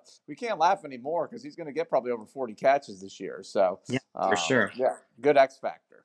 So, all right, next game we're looking at here is going to be myself versus Grodd. I'm sorry for the VFC listeners. It's a lot of GFC this week because we just have more teams in playoff contention than y'all do. So, sorry about that. But we should at least go through Kevin. He listens every week and just see what kind of chance he has against we can do that. Yeah, that's the last game that I have up here. But myself versus Graw is a big game for a lot of reasons. One, for me, if I win, then no matter what happens, whether I win or I lose, it sets up a conference championship handy bowl in week 14, no matter what happens, basically. Okay. Your dream come true, man. You and Joe's Our wet dream come GFL true. dream come true. Honestly, I really think that Joe and I would consider retirement from the GFL if he and I met in the Garlando Bowl. I think we would consider it. Probably wouldn't do it, but we like, how is it going to get better than this? Okay, but Will you at least do the podcast with me though? I'll still do the podcast. I'll still follow. I don't think I could ever quit fantasy football because I'm too much of a degenerate. There's no way I could do it. But and then plus that means I'd have to be off plus wait, my wife wouldn't be able to yell at me for being on my phone all day on Sunday, so I got to give her something to yell at me for. Okay, so I gotta do that. All right, but that Good being for the said, relationship. It's good for the relationship. sure, let's go with that. Just That like being the quick said, shot. Graw needs to win this game. I think because him going 8-6 now, his point total has gotten a lot better over the past couple of weeks, but it's still low. Okay, so he's only at 1222, where he's the lowest of the playoff competitors in the GFC right now. So he's gonna have to have a good game. I guess Gar, why don't you go ahead and take it, man, and then we can all chime in after that. What have you heard about Olave? He's got a concussion, so who knows if he's going to play or not? No one really knows. Okay, let's assume he's playing. If it's not horrible concussion, these guys can get through it in a week. But Yeah, it's tricky, so it's probably 60-40 he plays, right? There's no no guarantee one. at all. Yeah, I mean concussions are weird. It could be a couple days. It could be a couple weeks. Who knows? And so Exactly, because if he's got to go to another guy, he's going to have to play. He'll just slide Ridley in, who's been playing real well. Him and I were talking trade with Ridley. I should have been more serious about it because he's had a great resurgence the last couple of weeks. He'll have to play either, if he doesn't pick someone up, probably Antonio Gibson or Miles Sanders. Sanders has actually been getting some work as far as just volume the last couple weeks. So he might go with. I'd probably go with Miles Sanders in there. So that's a big drop off. So okay, so Dale's been playing just so well. Had an okay week last week going against Denver. He's been playing well. You think he can at least get the 12-point projection they have him for. Warren, this new offensive coordinator, they're speaking pretty highly of after firing their other one. And man, I mean, Warren yards per carry, I mean, just looking really good, very explosive, a lot of pass catching work. So what a revelation he's been this year. Kelsey is Kelsey. Ridley's been doing great. Lawrence is kind of, I don't think Graw was telling me, I don't think he's had a 3-touchdown game all year. I don't think it's going to happen on Monday against Cincinnati because I just don't see Cincinnati doing much against the Jacksonville defense with Browning in there as quarterback. So it's hard to really gauge. So, and then the Chargers are going at New England. So that could be a real good X factor for Graw this week. So on the other side, Matt, Puka's had kind of an off last few weeks. Week 11 he was good. But 4 out of the last 5 weeks, he's done very, very little. So kind of hard to predict what you're going to get out of him, especially going against Cleveland. Devontae Smith at home against San Francisco, that's not a great matchup. He's had a good last 2 weeks. Maybe he won't have that great of a game this week. Kyron Williams, yeah, maybe I should have realized that he could have been a keeper for me next year, Matt, because, wow, what a game last week, almost 40 points.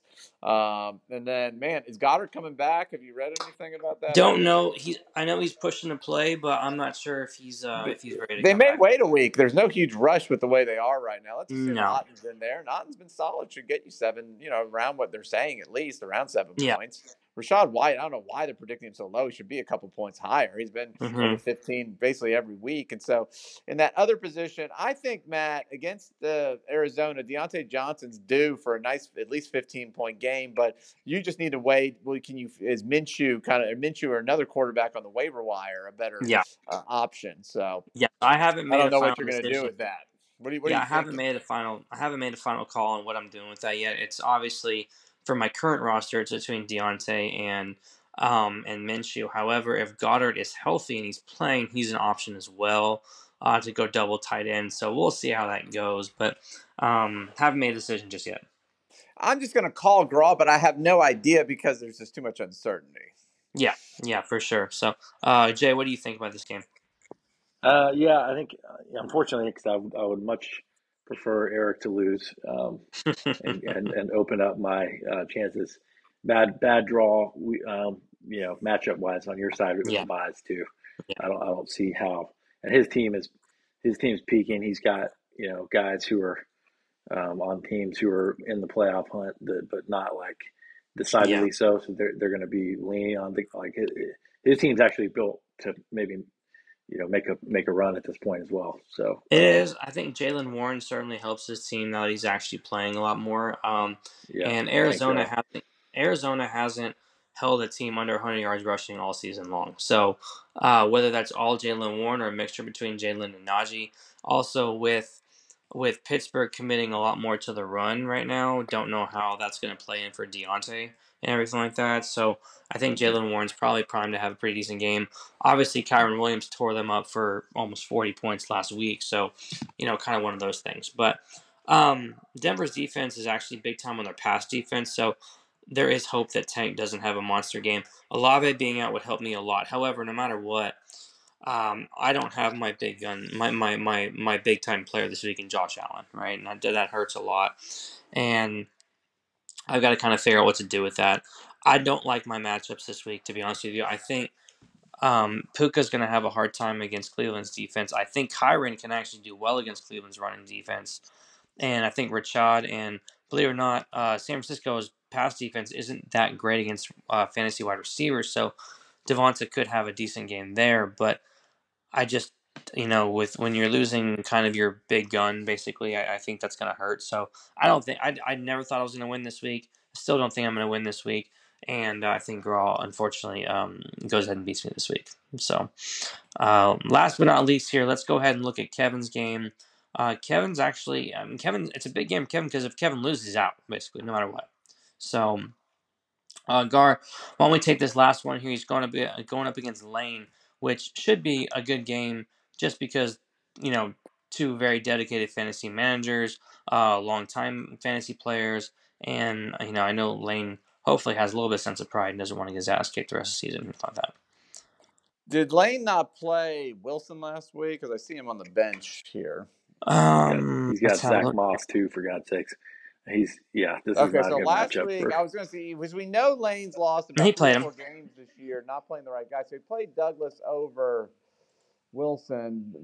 Douglas got 10.9. Wilson, so he wouldn't have won his matchup, but of course, No. I just don't know what he's thinking. So, I'm And you're going to not going to play. You're assume. not going to play Rashee Rice over any of those guys that he had in there. So, it's not. Then that's not a bad move. No, I'm saying last week he had St. Brown playing. He played Douglas over Garrett Wilson. Yeah, I don't know why you'd play. Honestly, I don't know why you'd do that. I mean, I guess it's one of those where he has more faith in the quarterback situation of New England as opposed to the Jets. But that's a tall. I mean, that's one and the same basically. But if you look at Garrett Wilson's stats over the entire season, he's been Zach Wilson proof basically. Look at his stats with the exception of the last Buffalo game, when that was actually when Boyle was in. So maybe that's why he didn't play him. But yeah, I mean, Look at I the would play Garrett targets. He's Wilson, but averaging it 11, doesn't 12 matter. targets a He game. still would have lost. It doesn't. It wouldn't matter anyway. Yeah, I'm going to assume he's going to put Wilson in there. So, I mean, that gives him a good team. I mean, he has a good team. He's got even though he's 3-9, he's blown so many games just by managerial decisions. St. Brown Mm-hmm. at New Orleans, I mean, could be good. He's going to have Garrett Wilson in there, I'll assume. Montgomery had a good right. He had a good game last week, right? He's been having good games. Yeah. Yeah, he had another good game last week. Schultz had an off week, but I don't know how Denver is against tight ends, but you would think he'd probably rebound. Hall at home against Atlanta. Okay. Now, Atlanta's defense is not as good as the Jets struggled mightily, obviously, against the Dolphins last week. Atlanta's got an okay defense. The Jets are at home now; they're not on the road. And Boyle did start some games last year. I see this as a game where Hall could exceed his projection and do something. And then you got Russell Wilson against the Texans, where they're probably going to have to do something. So Wilson's a candidate to get multiple touchdowns, at least, and he's been a top 10, 15 quarterback most of the year. Now, Lane's got Philly going against San Francisco. That's probably not. He'd probably be better to pivot off them. He's probably not. So let's look at Kevin on the other side. He's got Kupp coming back. He didn't play last week, right? Or did he play No, last he week? played. He played. He just didn't do anything. Okay. Yeah, he's he's just not quite himself, and he's going against Cleveland. So 13.78 is probably a fair projection for him. Smith Mm-hmm. and Jigba, again, not a great matchup against Dallas. Smith and Jigba has been very solid for 7 to 10 points almost every week. Got that basically last week. So let's assume he gets around that 7-8 number. Etienne's had been off the last couple of weeks. They're going against Cincinnati. He should get a lot of work, though. So you'd think he'd at least reach that projection. Logan Thomas, so off and on, so who knows? Dotson at home against Miami. Again, they've had pretty good defense. He has been doing better lately. He recovered last week and got 10 points. I mean, he's probably good for about 10 at least. Prescott at home against Seattle. Seattle's got a good D. You would think Prescott will get multiple touchdowns and get fairly close to that 19.55 number. I don't know if he's necessarily going to get all the way there, though. Then he's got New England. Hopefully he pivots off. I'm sure he'll probably pivot off New England and go with a different defense. Man, I mean, this is a really close one to call. It's just, how can you have any faith in Lane? I'm going to go with Kevin. He's usually a strong finisher, and we'll see if that continues. By the way, I wanted to point out, Matt, he had that heartbreaker with Corey with Hawkinson getting the touchdown on Monday. Kind of reminded me of Kyle Rudolph doing that to me a few years ago against my brother-in-law John Gold to knock me out of the playoffs. Same kind of situation. Late in the game, needed 4 or 5 points, and just got it all in that play basically. And then he had that other fluke one. Remember when he was on the show a couple weeks ago? So Kevin really should probably be 8-4 right now too. I just want to Yeah, point that out. Jay did the same thing to me a few years back when the Chiefs and the Rams were playing in Mexico in that crazy ass like 52-49 game or whatever it was. And Kelsey needed like 29 points to beat me basically. And I was like, okay, I feel good about it. Yeah, Kelsey had like 29.3 or some shit like that. It pissed me off. You know? So it yeah, happens to us all, and you remember them, right? I don't remember those wins, guys, but I know me and Jay especially. We remember those losses. yeah, I know I beat Jay in the Garlando Bowl. They hurt. That's all, you know, that's all. But Jay, go ahead. What do you think about this game, boss? What do you think? Man, it's interesting. I think if the lineups are what they are right now, I think Kevin has a good shot. If Lane wisely benches Hall, puts Zach Moss in there, and then plays Garrett Wilson over Demario, I think he's going to steamroll Kevin. Yeah, good point about But, Moss. He needs to be in there. Great point. So yeah, Moss Lane's is probably really the actually the favorite in this if he plays these guys.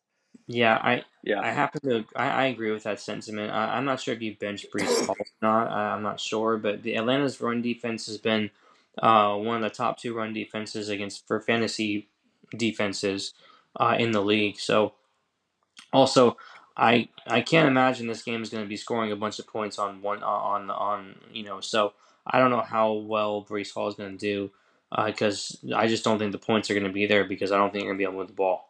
So Zach Moss might be a better candidate to play. And when Zach Moss played without Taylor there, wasn't he scoring like 20 plus points a game or something like that? Dude.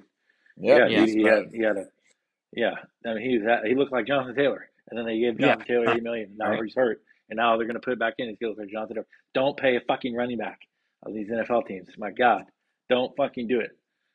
Because Moss looked like a beast in there when he was in there. And what did they? I mean, they were paying him like $3 million or something. Like come on, man. Well, you know why they don't pay. You know why they're not paying running backs. I mean, because first off, the injury rates are one. But like, if you ever look at a running back, right? Well, the rookie deal is what, 5 years? Is that what the rookie deal is, or what? Yeah, I think it go up to unless you're that. first Yes. rounder. If you franchise them and stuff, yeah. Yeah. So, but my point is, running backs are in there. Like take Bijan Robinson for example, right? He's in his prime right now. Running backs are in their prime the minute they step into the league. That's what they're in their prime. Okay. So once their rookie deal is done, look at Ezekiel Elliott. Dude can't move basically or anything like that, right? Yeah. And he was washed the minute he got that contract. Okay, so these guys, you have your anomalies like Nick Chubb and Derrick Henry and guys like that are still productive well in their late 20s and things like that. But I just don't see guys really lasting much longer into their mid 20s, and then they really start to fall off the cliff unless the running back position changes to where you have a lot more pass catching, a lot less hits.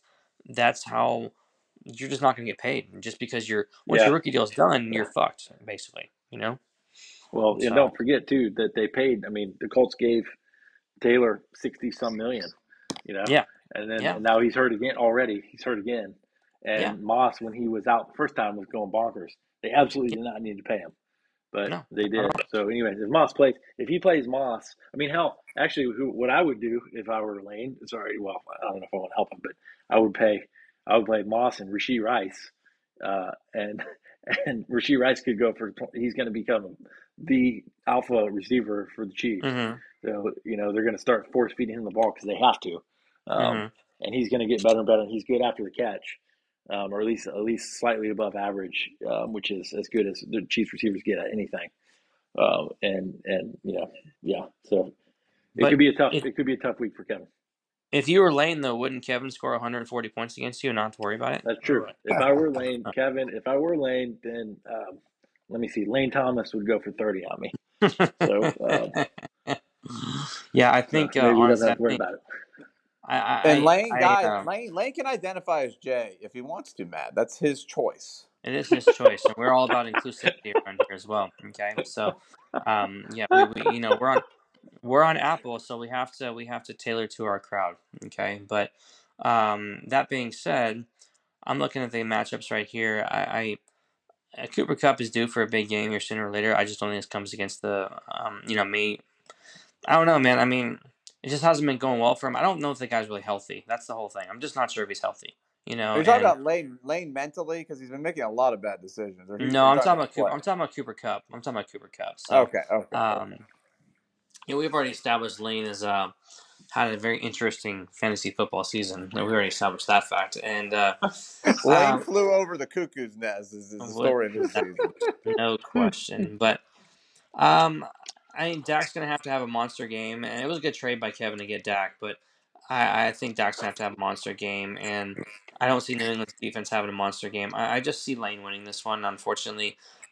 Because when Lane made his trade actually turned his team into a pretty solid team all around, to be honest with you. So Kevin's going to have a hard time. I think Kevin's going to have to put up about 100 points to win this game. Just don't see it happening. ETN's touchdowns have kind of dried up a little bit, so he's not doing quite as well as he was. And Dotson is, man, the guy's so hit or miss. I have him in our league. Sometimes he gets you 18 points. Sometimes he gets you 0.8, and just drives you nuts, So, Kevin, love you. I know you listen, but don't think you're winning this week, buddy, unfortunately. So I'm just thinking like on heart alone, and I don't know, he's always got good late season momentum. That's what I'm just thinking he'll do it somehow, some way.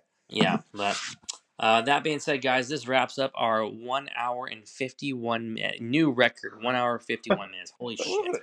History has been made, and Matt, we're slipping in there 2 hours. I mean, we've been doing talking about slipping in a lot of places tonight with a lot of different things, but make sure we don't go over 2 hours and risk it. I'll go ahead and use the quick shot after this because I do need to go to bed soon after this. So I'll use the quick shot and go to bed after that. But, Jay's only regret is he has to wait till tomorrow. I know. But no, we set our first record. We set our first record with Jay on the first time we were doing we had a guest appearance. Most of our shows prior to that guest appearance were probably about 45, 50 minutes roughly. And then when Jay came on, I remember it was an hour and 20 minutes for our first show, and which of course has now turned into the standard.